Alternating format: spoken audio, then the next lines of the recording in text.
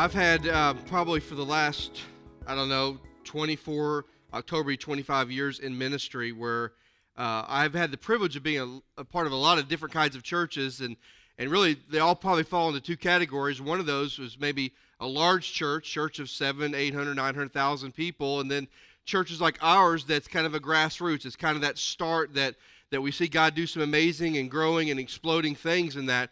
And I just want to say that out of all the churches I've been a part of, that whether it was that growing church that just kind of was a grassroots start, or that large church that experienced some growth, there's always seems to be that moment in the church where people, and I've even had people say this to me before, that, hey, Doug, we love the church, we love what's going on, but we're growing so fast, I just feel kind of disconnected. I feel like I just don't know anybody. Or, hey, Doug, the church is so big that I just don't feel like I know people, because when I come in and they're on the side of the room, I just don't know who they are anymore. And I just want to tell you, early in my ministry, when people would come up and say that to me, of course, I was a youth pastor way back when, so, the buck didn't, have to stop with me, and so I was like, hey, go talk to the pastor about that one. But really what I was thinking was, at the end of the day, that's probably just your lame excuse for not wanting to be an active part of the body of Christ. Now, I've never told them that, but that's really kind of what I was thinking. And I'm going to be honest with you, I think to some level that is true, that some people use that as a way to disconnect and to not be an active, viable part of the local body of Christ. But about 3 weeks ago, God really began to open my eyes to see something that I never really thought about before, that is it possible that concern for some people who love the Lord, love the church, and are actually involved and active, and they still feel that way, is it possible that concern sometimes is legitimate? And I think the answer is yes, which scares me to death, because I'm in a different role now. And it scares me to death to think that maybe there's people that come that love what God is doing in this place and here, but because what God is doing and because the growth that we've seen, that maybe we feel a little bit disconnected. So I began to pray, say, God, okay, how is it that we can be a church that is growing spiritually and numerically, but still have that feeling of small, intimate family, right? How do we accomplish that? And God really began to turn my attention as we looked at the book of Acts chapter 3. I was really going to preach on the last part of the book of Acts 3, but God really began to direct my attention to the first 10 verses of Acts chapter 3. Because if you think about the church at Acts, at the point we're at in Acts 3, this church is huge. It started with just a few disciples. Jesus shows up, makes this promise, the promise of the Holy Spirit. The Holy Spirit comes and shows up, and then all of a sudden, people are just getting saved by the thousands. It would have been awesome to be part of that. But in Acts chapter 3, we come to the place where this church now is huge, but yet people seem to remain connected.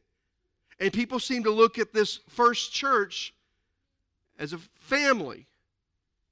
And even amidst their growth, they didn't lose the intimacy with which a church needs to have to thrive. And I'm just going to be honest with you this morning, that's what I want for our church. As God begins to grow and to continue to do things here, I want us to always have a sense of family, of intimacy, so that we can continue to thrive and make a difference in our community. And as I read Acts chapter 3, the verse 10 verses, God really began to open my eyes to things. And I really believe the reason the first church was able to grow and expand and explode, but still maintain that sense of small, family, intimate feeling, is because what they chose to focus on. And so today, I just want us to walk through these 10 verses and see some things that we as a church and as individuals need to focus on if we're going to experience growth, but also continue to experience intimacy, smallness, and family. So if you have your Bibles, Acts chapter 3, starting in verse 1, and we are literally just going to walk through this story. At the end of Acts chapter 2, you may remember this, that Peter has preached this amazing sermon, and all these people have been saved, and then at the very end of Acts 2, it was that moment where the believers got together and they broke bread together and they fellowshiped together, and we talked about what it means to be a family. But in Acts chapter 3, I love this story, and let me tell you why. Because up to this point, it's been about this small group of people that exploded into this movement, and all of a sudden, Acts chapter 3 is like, shh, it goes back to one person. So this church that's now thousands seems to hone in and focus in on one. Acts chapter 3, verse 1 says this: Now Peter and John were going up to the temple at the hour of prayer, the 9th hour. Now, just real quickly there, Peter and John, let's just be real honest who these guys are. Yeah, they're disciples, but let's really think about that. These guys are the leaders of this movement of thousands of people. That's who they are. So when you're Peter and John and you walk into the city of Jerusalem, everybody knows who you are.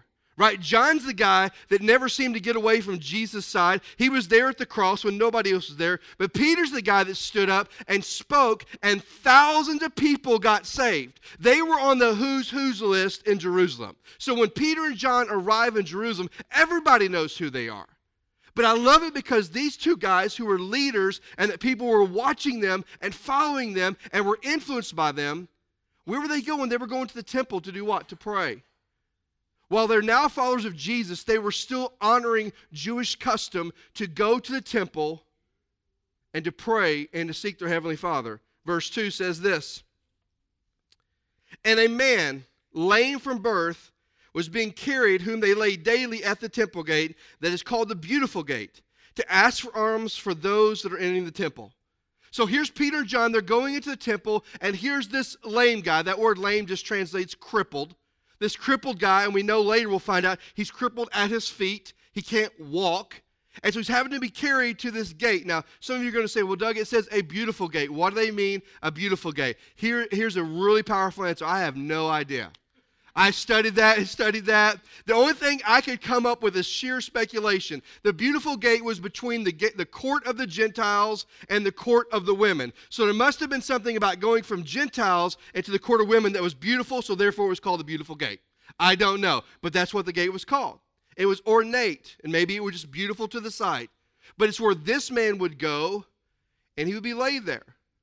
Now, I find it interesting that they would lay him at the beautiful gate instead of all the other gates in Jerusalem. Maybe it was because women show kindness more often than men, and he's right outside the gate. We don't really know. But what we do know is this guy was carried all the way in, and he was laid just outside the beautiful gate asking for alms. And the Bible says that he was lame. He was crippled.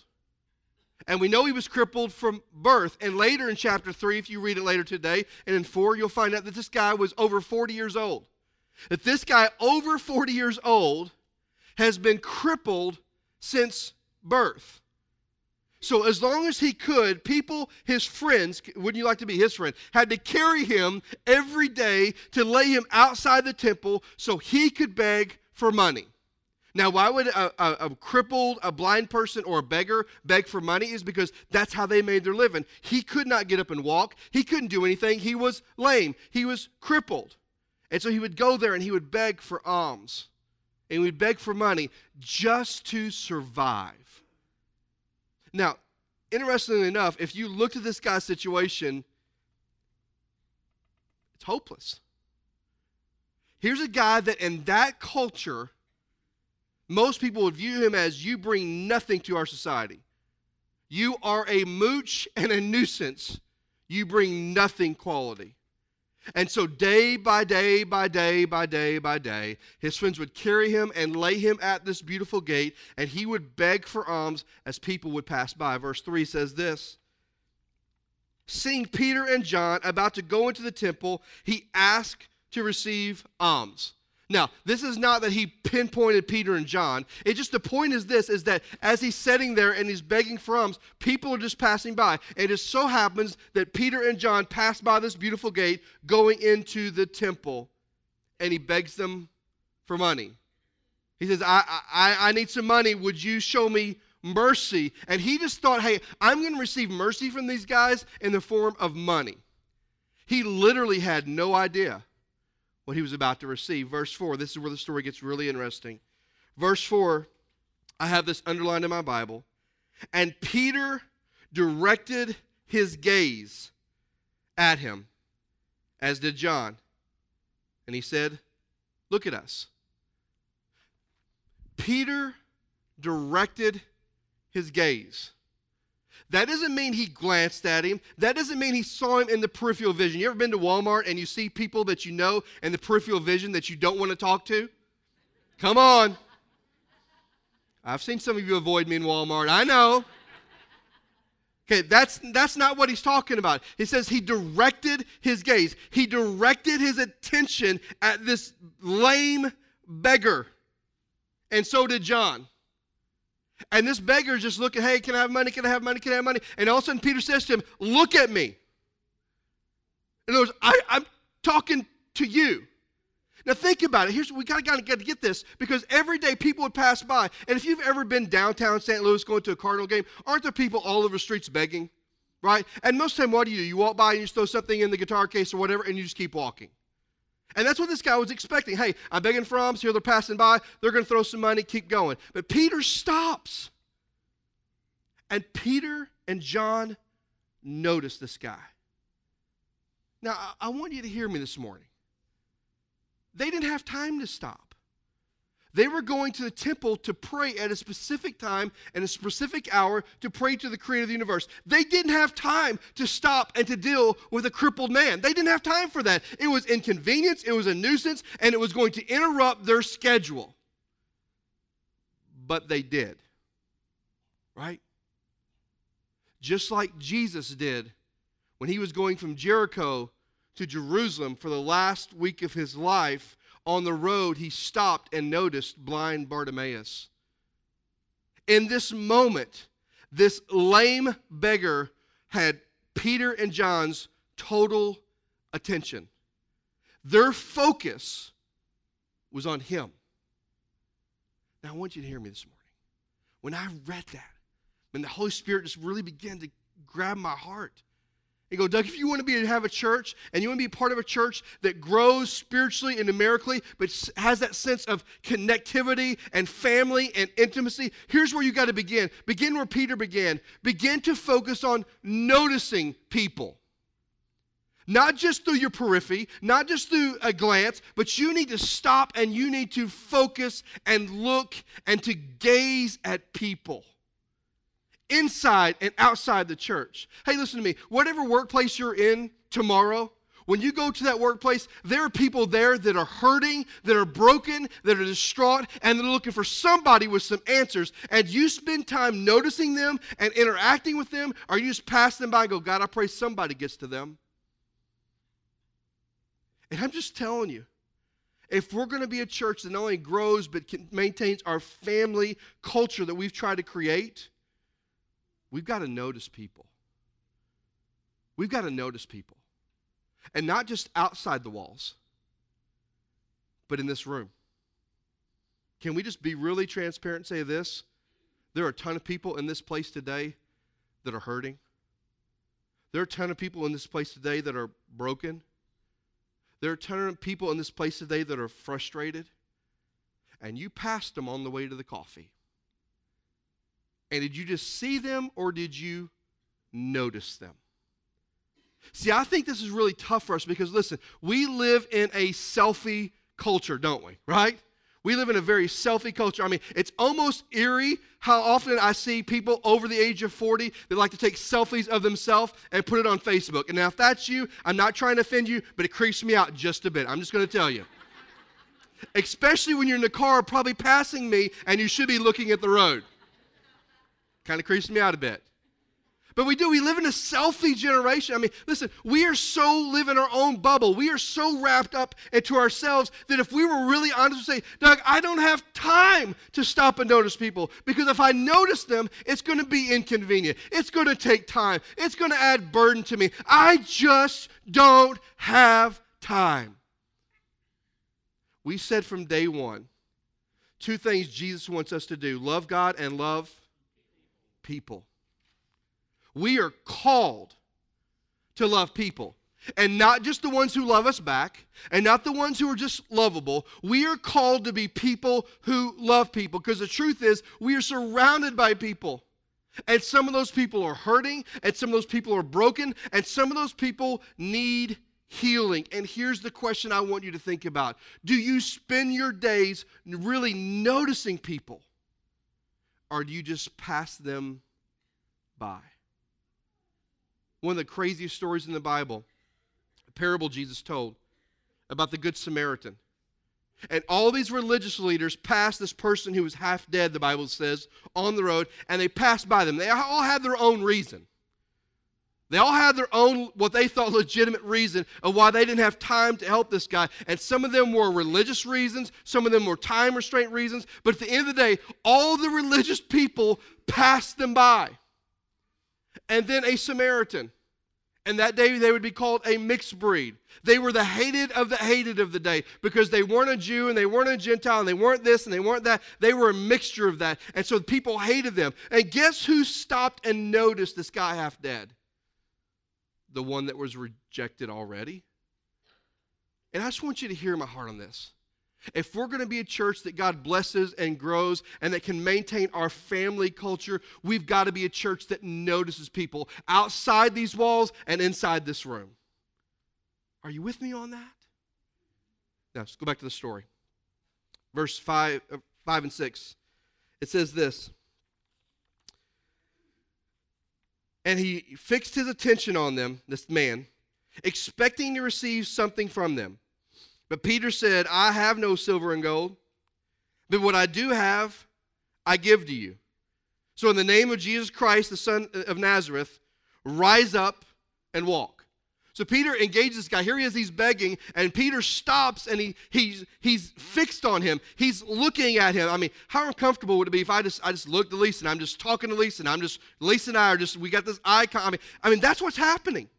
Now, I want you to remember, what was the environment? It was around the day of Pentecost. Remember what I said? That Jerusalem was kind of like our version of Mardi Gras during that time. I mean, it was craziness. There were hundreds and thousands of people entering in and out of Jerusalem, in and out of the temple. And Peter and John walk by, and this lame guy's begging, and he fixes his attention on him. And he calls the guy and says, look at us.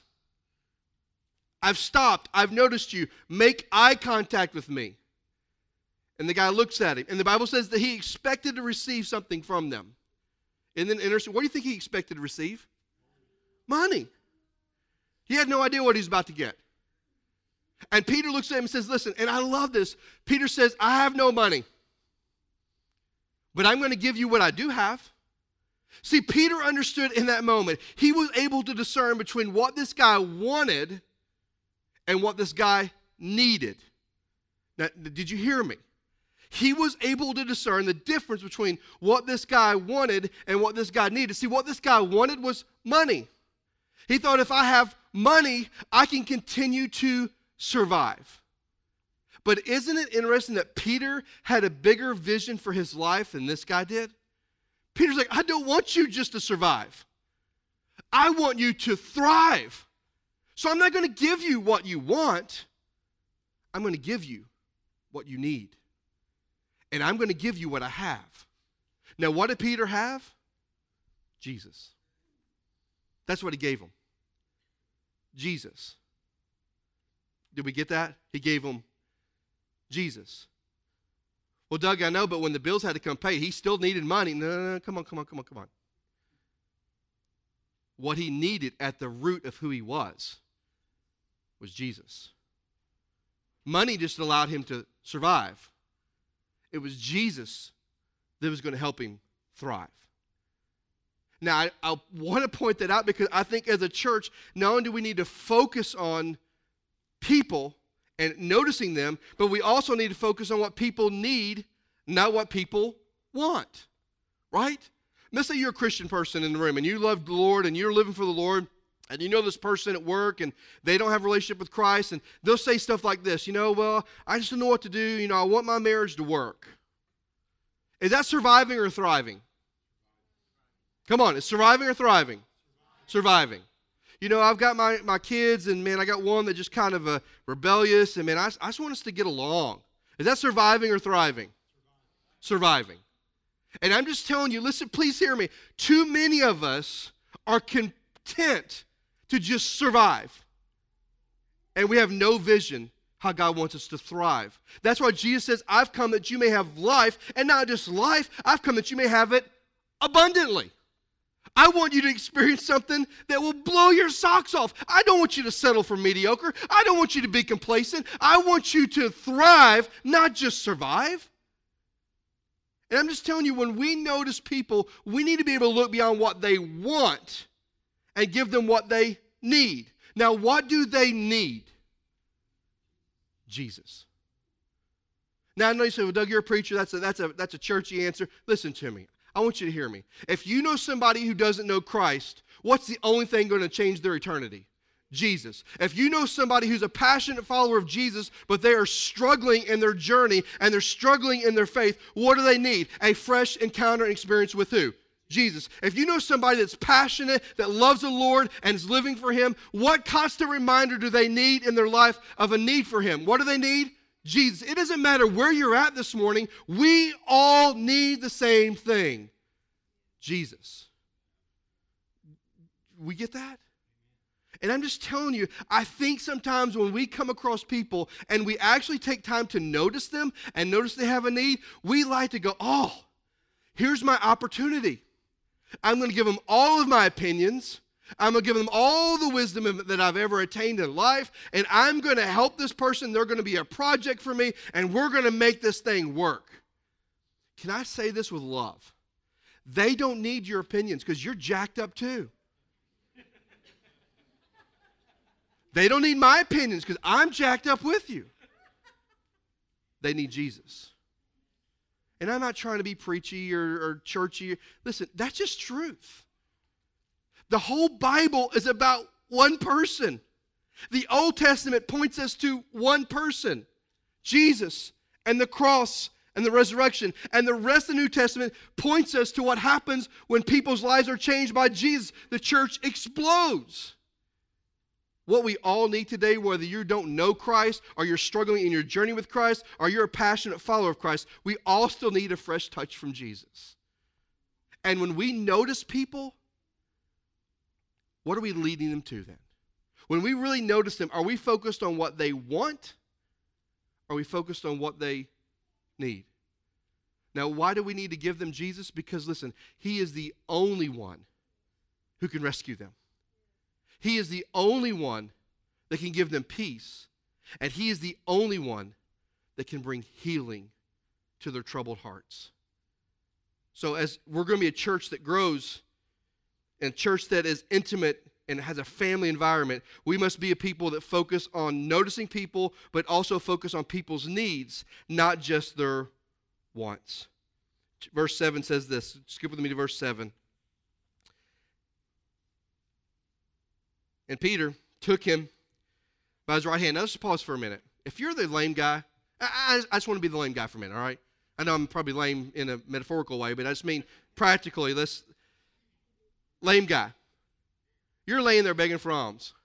And this dude walks up and goes, in the name of Jesus of Nazareth, get up and walk. Really? I spent 40 plus years laying here.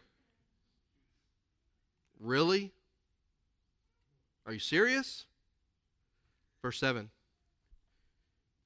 And he took him by the right hand, and he raised him up, and immediately his feet and his ankles were made strong.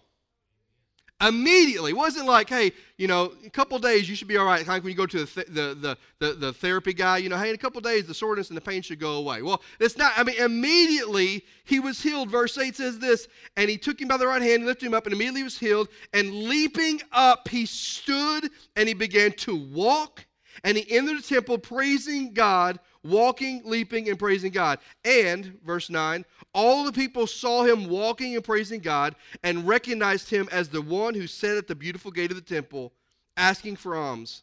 And they were filled with wonder and amazement at what had happened to them. Now think about this. Peter, going to the temple, going to go pray, being a great role model for those that are part of this movement of Jesus. And on the way there, there's this guy. And listen, was there probably other people begging at the temple gates? Sure there was. But Peter stops, and he noticed him. He fixed on him. And he was able to discern the difference between what he wanted and what he needed. And then he gave him what he needed. And then what happened? This man experienced healing. Right?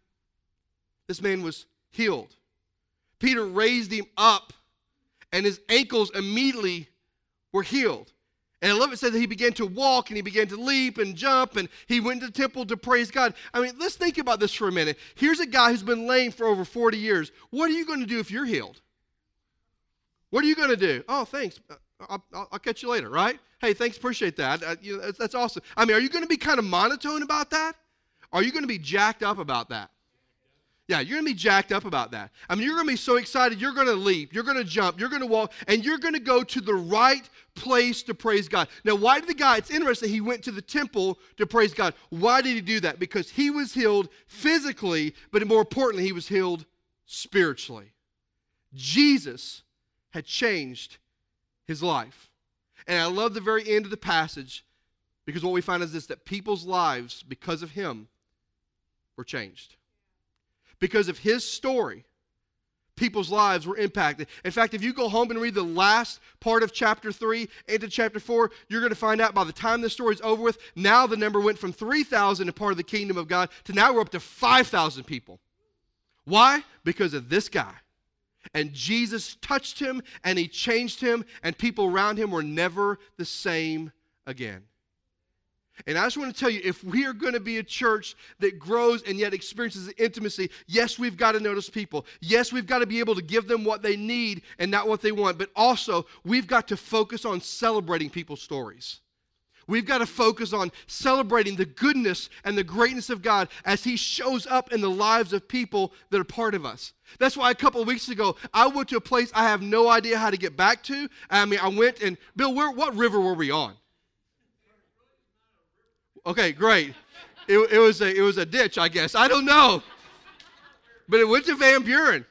It was like black, blue, something, river, something. I don't know. And we went to Van Buren, and we made a left on a road, and we went way too long. We went right on a gravel road, and we were on a one-lane gravel road for it seemed like a day, but it was probably like 20 minutes. And then we got to the end, and it forked, and now the fork wasn't gravel. It was now sure 100% off-roading. And I loved it because Mary Gibbs was behind me in her car off-roading with us. It was amazing, amazing experience. But I'm telling you, I loved it because we got there and Bill Pender was baptized in this river. And the whole time I'm driving there, I'm like, why in the world? We have a pool right down there. Why in the world are we going to a place that I'm never sure I'm going to get back from or return from? I mean, why are we here? And Bill stood there with this great calmness, and he spoke to all the people there and said, listen, this river used to represent the beginning of my downfall, the beginning of what took me away from God. But today it's going to represent me coming home. I got to celebrate with him. Yeah. Hey, listen, that was a moment of celebrating. And listen, we have to be a church that celebrates. This last week, for 3 nights, Sonia and I got to go to the hospital and celebrate 3 babies that were born. I mean, we got to go celebrate with them and remind them that, you know what, while you play a part of this biologically, at the end of the day, Psalms 139 says that God has fearfully and wonderfully made and woven that baby together in the mother's womb. And we got to celebrate with them. Listen, we are going to be a church, yes, that grows, but we've got to be a church that maintains our connectivity in our family. And one way to do it is to celebrate. That's why we're going to recognize graduates. That's why we're going to have parent dedication. That's why 2 weeks ago I had Ron Glidewell share with our students his story, not to glorify the sin of his past, but the greatness of God changing him for where he's at today. And we are going to celebrate because we have to. Because when we celebrate, it reminds us that my story matters. Your story matters. People's stories matter. And isn't it awesome to think that God might use your story to bring someone to him? Because he will. And when we celebrate, we were reminded that my story matters. We were reminded of the goodness and the greatness of God. And we are reminded that God is at work in us and through us. So I have 3 challenges today I want to give you as we close.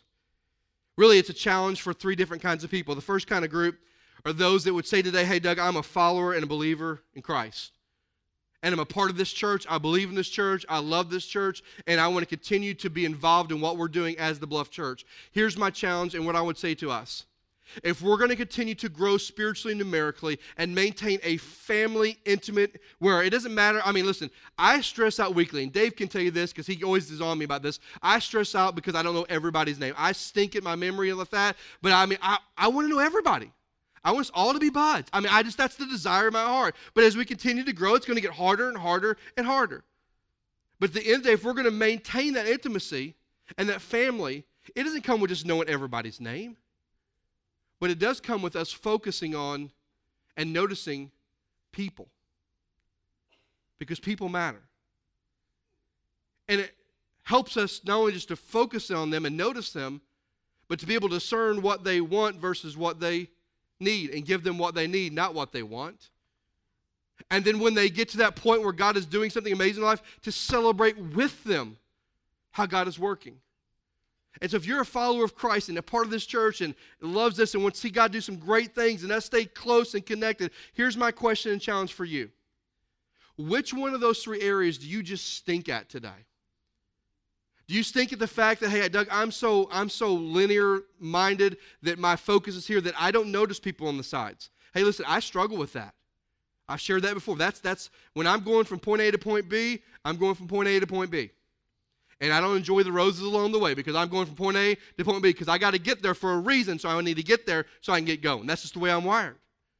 And the Holy Spirit has to continually remind me, Doug, slow down. People matter more than point B. And so do you stink at that like I do sometimes?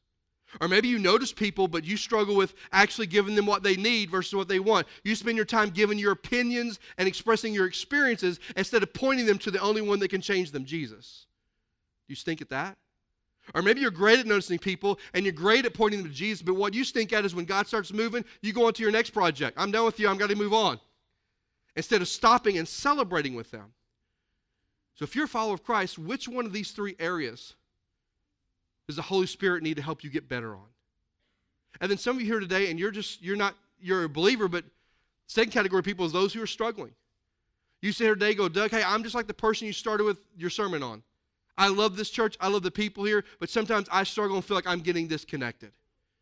And here's what I want to say to you. I understand it, and I believe for some level it is legit. But don't let yourself live there. Don't. Don't have, and I've said this before, don't have a hee-haw theology, right? Gloom, despair, agony on me, deep, dark depression, excessive misery. If it wasn't for bad luck, I'd have no luck at all. Don't be that person, right? Don't be the person that goes, nobody cares, nobody loves me. Listen, don't be that person. Don't let yourself live in a place where you choose not to be connected. Choose to get connected. One of the greatest places you can is by serving. Well, Doug, I don't want to serve in Bluff Kids. Listen, forget what you want for just a minute. Because when you start throwing out what I want, who are we talking about now? It's all about you now. Well, we're never going to win that battle.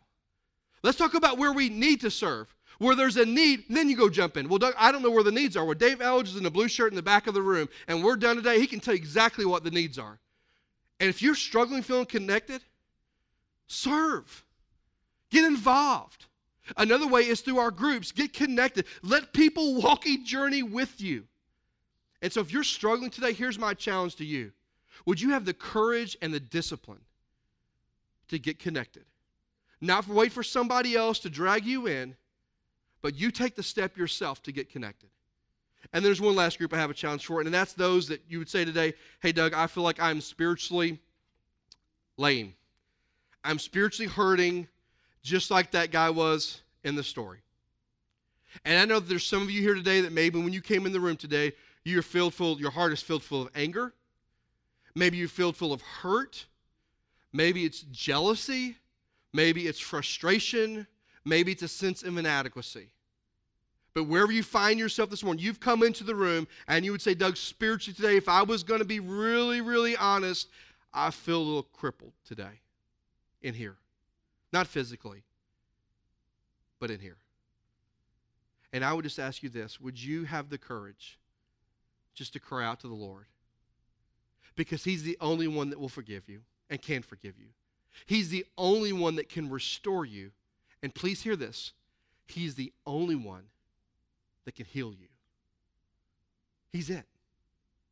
And would you have the courage to ask Him to intervene on your behalf like He did for this lame cripple as Peter and John passed by? So here's what I'm going to ask you to do. I'm going to ask everybody stand with me. Everybody stand. Every head bowed and every eye closed. Just everybody just close your eyes and just bow your heads. And I just want to challenge you today, and I'm going to ask some of our elders and wives, if you don't mind moving to the front sides of the room, that would be great today, just the front and the sides of the room. And maybe you're here today and say, Doug, I'm that Christian, I love the church, but I just want God to help me see people more, to focus on people more. Or maybe I want them to help me to give them what they really need and to really share the love of Christ with them. If that's you today and you know you need that, and you just need somebody to pray for you, to encourage you, man, these men and women are here to pray for you and love on you. Or maybe you're here today and you say, Doug, I'm struggling. Man, I love what's going on. But I just feel like if I wasn't here, nobody'd care. I'm not really connected. And I'm just telling you, my heart breaks for you. But at some point, you have to have the courage and discipline to connect yourself. And some of the best ways to connect is to take the focus off of you and put them on somebody else. And one way you can connect is through serving or through getting in a group.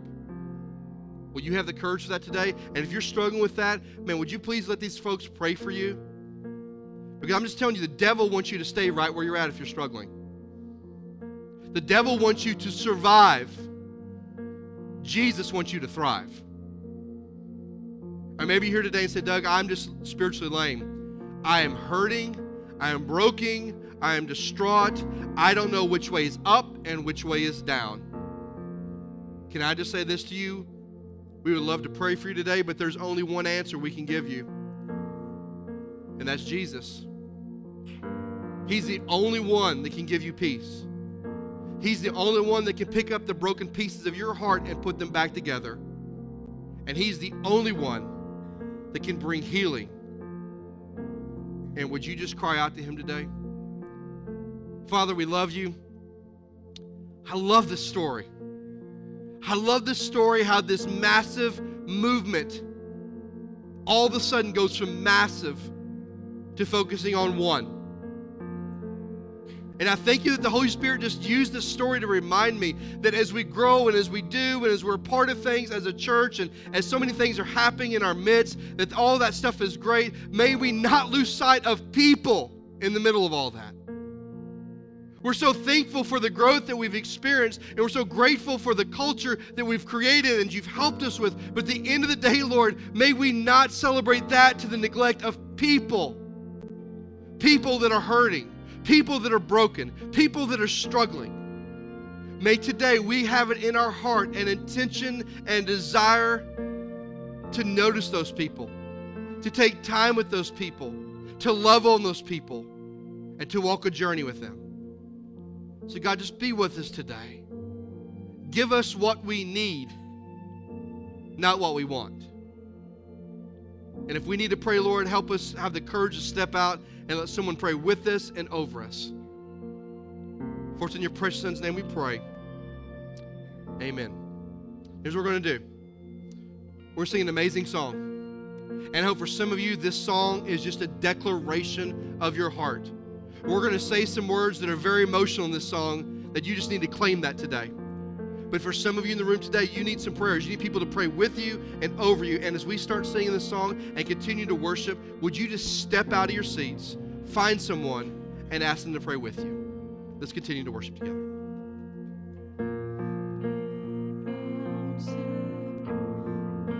No valley, no gain or loss we know could keep us from your love. No sickness, no secret, no chain is strong enough to keep us from your love, to keep us from your love. How high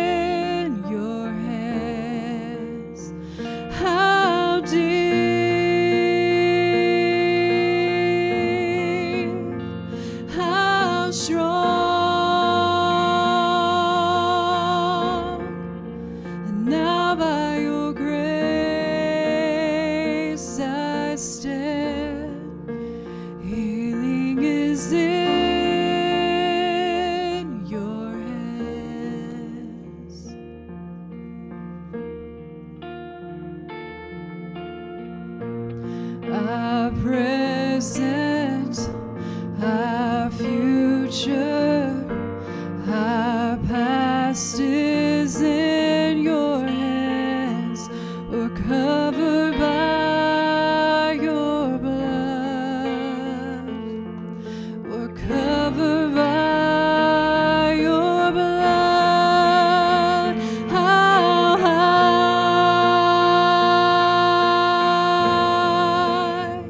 how wide,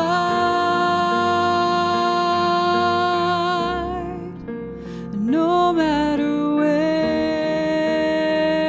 I am, healing is in your hands. How deep,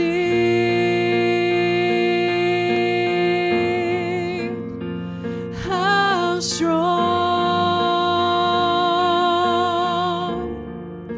and now by your grace I stand. Healing is in your hands.